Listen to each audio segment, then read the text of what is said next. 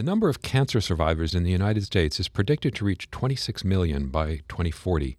And within that group, the population of long-term survivors with metastatic cancer is also growing. Guidelines related to the treatment of cancer survivors have generally left out issues specific to metastatic cancer survivors, and their needs haven't really been well studied. I'm Stephen Morrissey, managing editor of the New England Journal of Medicine, and I'm talking with Terry Longbaum, Chief Administrative Officer at the Johns Hopkins Kimmel Cancer Center, and Tom Smith, a medical oncologist and the Director of Palliative Medicine at Johns Hopkins Medicine. Dr. Smith and Ms. Longbaum have co-authored a perspective article about studying and caring for people living with metastatic cancer. Ms. Longbaum and Dr. Smith, as you write in your perspective article, you're both metastatic cancer survivors who are living with life-threatening side effects from your treatment. So, can you start by telling us a bit about your own experiences with cancer and the care that you've received? Perhaps starting with you, Terry. Yes, I'm happy to. My original cancer diagnosis was over 37 years ago with Hodgkin's disease. And at that time, I was very relieved to learn that I had Hodgkin's because I knew that Hodgkin's was a curable cancer. What I didn't understand at that time was that the treatments that were given for Hodgkin's disease 37 years ago very often led to late effects, including secondary cancers. And so I'm now dealing with my third treatment-related cancer from that original diagnosis. Having said that, I feel nothing but very fortunate to be here today to be having this discussion. And I think that this is a very important discussion about metastatic survivorship because my previous cancer diagnoses were curable. This cancer diagnosis was not, and I knew it from the time I got the call. And so I think this is a very different situation for me than the other cancer treatments. And Tom. My situation is different. I'm dealing with recurrent prostate cancer. I was a healthy ultramarathon runner at age 65 when my PSA continued to rise, so I had a biopsy which showed prostate cancer, Gleason's 3+4, and perineural invasion. I went on to have a radical prostatectomy here by an expert. Survived that quite well, but within 15 months my PSA had started to rise again. So I subsequently underwent 6 months of leuprolide injections to drop my testosterone to zero, along with bicalutamide pills to do the same, and 8 weeks of radiation therapy. Radiation therapy I tolerated like a piece of cake, at least initially. As soon as my testosterone dropped, I began to have pretty significant problems. I developed drenching night sweats every 45 minutes, starting about 2:30 in the morning, lasting till the middle of the day. I developed complete insomnia complicated by the drenching night sweats. I immediately started losing muscle mass, losing centimeters off my puny little forearms and biceps to begin with, and it really impacted my running, which had, I think, kept me sane through many of the years, so that my time in the marathon went from 4 hours to 6.5 hours pretty immediately after treatment. I actually tolerated the whole therapy pretty well, but in March I had a really significant TIA. I was at the O's game when I began seeing two pitchers on the mound, dropped my french fries from my left side, and my left side got weak and my speech got garbled. I was having a transient ischemic attack. It turns out that leuprolide apparently does raise the risk of that pretty substantially. Luckily, that all cleared, but between that and all these other not being able to sleep, drenching night sweats, drenching hot flashes, etc., I got really, really depressed. And I ended up actually admitting myself to the hospital so I didn't commit suicide and joined the ranks of Kate Spade and Chester Bennington and Anthony Bourdain in June of this year.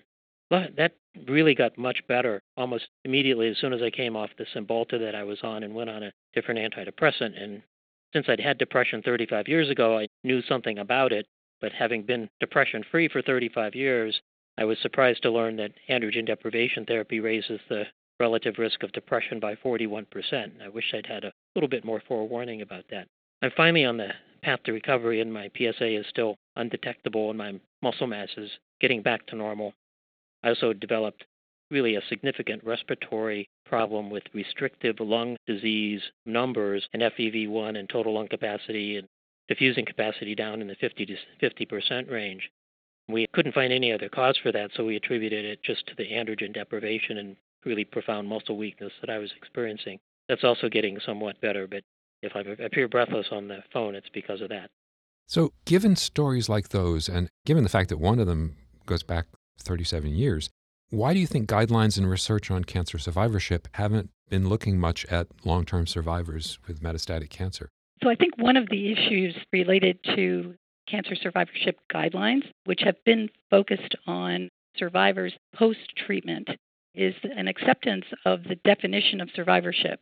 You can define survivorship as any patient who has undergone a diagnosis of cancer and treatment for that cancer. They're survivors from the moment of that diagnosis forward. Or you can look at survivorship as the period from the time the cancer treatment is finished. And I think that we're a little bit schizophrenic about how we actually define survivorship. I actually sit on the NCCN guideline panel for survivorship, and we have never addressed the issues of metastatic survivors on that guideline panel, which I brought up at the last meeting, and hopefully we will treat that differently going forward. Let me just add to that. There's really only been one person I know, a nurse here, Lily Shockney, who's held metastatic cancer couples retreats and has done some work trying to figure out what's helpful. And as a breast oncologist, we have concentrated so much in the survivorship field for getting people back to normal once we've beaten them up with chemo, radiation, and surgery, and now with immunotherapy and vaccine treatments. We haven't really concentrated on, well, how do you coexist with slowly growing prostate cancer? How do you coexist with slowly growing sarcoma? How do you coexist with breast cancer? Should you still get heart disease screening, for instance? I read a report yesterday that 50% of CAT scans done for cancer actually show coronary artery calcifications. There's a significant risk factor for heart disease, but most of the time that isn't even remarked upon in the CT report because we're so concentrated on the cancer. As an oncologist, I understand that, but I also think we can start to look at what the needs of people like Terry and myself are and how to get us to lead as reasonably normal life as we can for whatever amount of time we have. So in that regard, what kinds of factors should clinicians consider when they're caring for patients who are living with metastatic cancer? How are those patients' needs different from the needs of other people with chronic illnesses? I think the first thing I would tell clinicians is don't be afraid to bring things up. There is absolutely nothing that you can discuss with us that we haven't been thinking about at 2 o'clock laying awake in the middle of the night. I, for instance, would really like some good numbers about my prognosis. What's the chance of it coming back at 6 years? What's the chance of it coming back at 10 years, 15 years, 20 years? Just mostly for peace of mind if it's good, and if it's not good, to plan as well. It's been hard pinning my oncology team down for those actual numbers, and I actually found the most help from a prostate cancer website run by Memorial Sloan Kettering, where I could look up and see that after the treatment I've undergone, I've got an 18 out of 100 chance of it coming back in the next 6 years. So I think just don't be afraid to bring things up. The second is really ask, how are you coping with the illness? I can count on just a few times the number of times I've been asked, well, how are you actually coping with this? What's interfering with normal function? How can we make it better? Terry? I think that one of the things that is confusing for people with metastatic disease today, and we're in an unprecedented time, we're bombarded with these ads on television about miracle drugs, drugs that are treating cancers that people would have died from within months and are now living for years on these new treatments. The fact is that these treatments work in a small percentage of patients, and they work for a small period of time.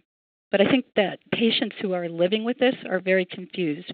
Should we be expecting that our tumor be looked at in a way that we will know if we have the mutations for the next new drug that's going to be going on to trial at our institution or around the country? Is there a way that we can know that there's nothing out there that's going to treat our cancer? I think a lot of the advertising by the drug companies gives the false impression that some of these new drugs are really the answer to someone's prayers, and in many situations they're not. And yet, in the back of our minds, is there hope out there? I also think it's very difficult, and I know it is for my oncologist, who's an absolutely wonderful person, to say to me, I have nothing to offer you in terms of treatment. I just think it's a really difficult conversation still. And as a patient, I really appreciate honesty. I have planning to do. And I want to know how long, and no one can tell me that. And I want to know how, and no one can tell me that. But it's okay for me to hear the words, we don't have treatment for you. I went on a drug recently that when I went to pick it up at the pharmacy, The person in the pharmacy told me that the drug cost $13,000 for the month. And I had looked at the literature, and I knew that that drug provides progression-free survival on the drug 4.6 months and on a placebo of 1.6 months. And I stood there for 20 minutes trying to decide whether I should fill that prescription or not. Now, I didn't have to pay the $13,000, but our healthcare system does, and I really feel some responsibility for what we've done to the healthcare system in the U.S. today. I also know that there are many, many people in my situation, and are we going to treat everyone with these drugs that provide a few months of additional survival at a very, very high cost to society? You're both talking about, to some extent, the problem of the loss of control. How should clinicians involve patients in determining the plans for their care? What kind of conversations should they be having? I think it's really wonderful to include the patient in decisions about what the surveillance and follow-up visits will be like when you get to a point where there is not active treatment any longer. I think a lot of us fear that we're going to be abandoned when we're not being treated. And so working together with the oncologist to decide how often you're going to be seen, who you're going to call when you have symptoms, whether or not you should be referred to palliative care, whether or not you should be referred to hospice. These are all conversations that are very fair to have with a patient. I know they're difficult conversations, but the patients really deserve to have that little bit of control about helping to make the decisions about what that schedule looks like and about when those further referrals take place. There's very little control in any of this. Some of the things we can control are who we tell about our disease and our situation, when we do that, and it really changes relationships when people know that you have an incurable disease. I didn't realize it until I lived in it, but it's very apparent to me that people treat you differently. And most of us really would just want to live life and have life as normal as possible for whatever the remaining time is. I was lucky, I'm still lucky, that I have a really good team taking care of me here too. And my radiation therapist really involved me in the decisions. He asked me, what's the thing that you're most concerned about with prostate cancer? And I told him. In fact, my urologist had called me to tell me my PSA was up right when I was in the middle of clinic. And the very next person I was seeing was a man my age who was dying of painful bone metastases. Probably not the best thing to do to somebody in the middle of clinic and tell them the cancer's returned. But my radiation therapist asked me, well, what's the thing that concerns you the most? And I said, well, really dying with painful bone metastases, because that's what I see as a palliative care physician, as an oncologist. And so he was very clear. He said, I'm probably not going to increase your cure rate, but we can increase the length of time you'll have before you have bone metastases. And that helped me frame my decision to go ahead with hormonal therapy and radiation. On the research side, what kinds of studies would you like to see related to care for metastatic cancer survivors? What are the most pressing questions that need to be addressed? I think helping people adapt psychologically to their new existence would be really helpful. I'm particularly interested in Harvey Chochnow's dignity therapy and William Breitbart's meaning-centered psychotherapy. And I probably would have benefited from having those done with me early in the diagnosis before I started experiencing all these really unique and special side effects. I think it might have helped me explore how I was dealing with my change in my body image, my change in who I was, my change in who my friends were, because I really can't go out and run 50 miles anymore. It might have made the transition easier for me and my family. The other thing is maybe we should be thinking as an oncology society and the NCCN about making sure that people do or don't get other types of screening. I mean, should I still be getting my heart checked? Should I still be getting regular colonoscopies? All those sorts of things. The answer is probably yes, because there's a good chance I'll be alive and well 5, 6 years from now. But for Terry and for others who are dealing with more imminent thoughts of death, we really should be thinking about how to modify the existing guidelines for them. And Terry, what do you see as the most pressing questions that should be addressed? Well, I think one of the important issues would be more at patient-reported outcomes, especially on side effects of treatment. Some of the treatments that we use in the palliative setting cause more harm than good, and I'm not sure that we really ask or listen to the patients well enough.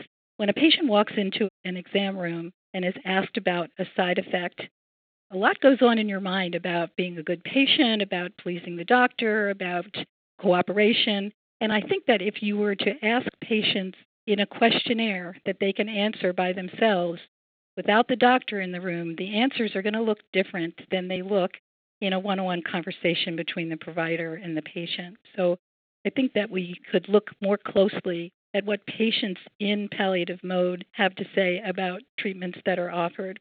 And also, I think it's very important to study the impact of groups of patients who are in the same situation. And we saw this with our metastatic breast cancer patients when taken away for a weekend and given the opportunity to talk about what they were thinking and feeling. To me, that's much more personalized medicine than what's happening at the genetic level. That's really giving the patients the opportunity to express exactly what's in their hearts and their minds as they face their mortality. And it's so rare to be given that opportunity. There's certainly nothing like it out there for me in my situation. And I think that if we thought about it a little bit, it's not that expensive, and we probably could create programming around metastatic survivorship that would be extremely beneficial from a psychosocial aspect.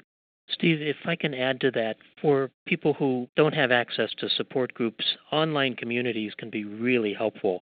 I found the Us2 prostate cancer group called Inspire really helpful because I could ask questions that I either didn't feel comfortable asking my team here or hadn't really gotten the feeling that the team had the answers or was sometimes that interested. Things, in my instance, like what happens when your penis begins to shrink? What happens when your penis skin gets so soft because you don't have any testosterone? And what have other people done for hot flashes? What have other people done for rectal irritation that comes on? How have other people coped pretty well? And I found other people who were having very, very similar experiences to mine with androgen deprivation therapy that made me feel that I wasn't alone, that I wasn't a complainer, that I wasn't somehow being a good patient. So just a referral can be really helpful. I think another really important point is that we know that caregiving for a loved one who has cancer is extremely stressful on the family. And no one studied what happens when you're a caregiver for 3 or 4 or 5 or 7 or 10 years for someone who's pretty high maintenance, who's got a lot of medical issues related to their cancer diagnosis that are not going to go away. And we know what the end is going to be. And we haven't studied that group at all. And I think it's a very important group to be looking at. Finally, what's come as the biggest surprise to you about day-to-day life as a person with metastatic cancer? What are clinicians not seeing that would help them inform their treatment of patients with metastatic cancer? I think that what shocked me the most is that I am not fearful. I am grateful for every single day that I feel well. And I wouldn't have pictured myself in this situation, but here I am.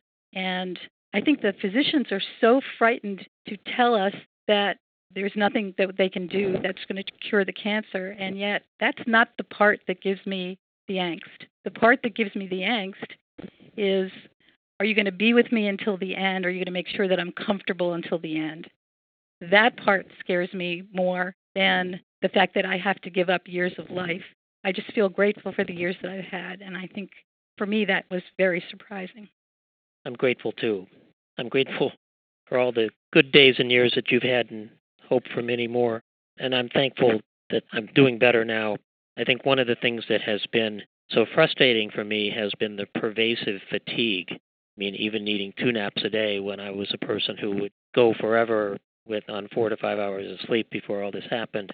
And just the adjustments at work, particularly with the depression, that it would be all right if I had a stroke, but if I had depression, that was suddenly raised red flags at work in a way that physical illnesses don't.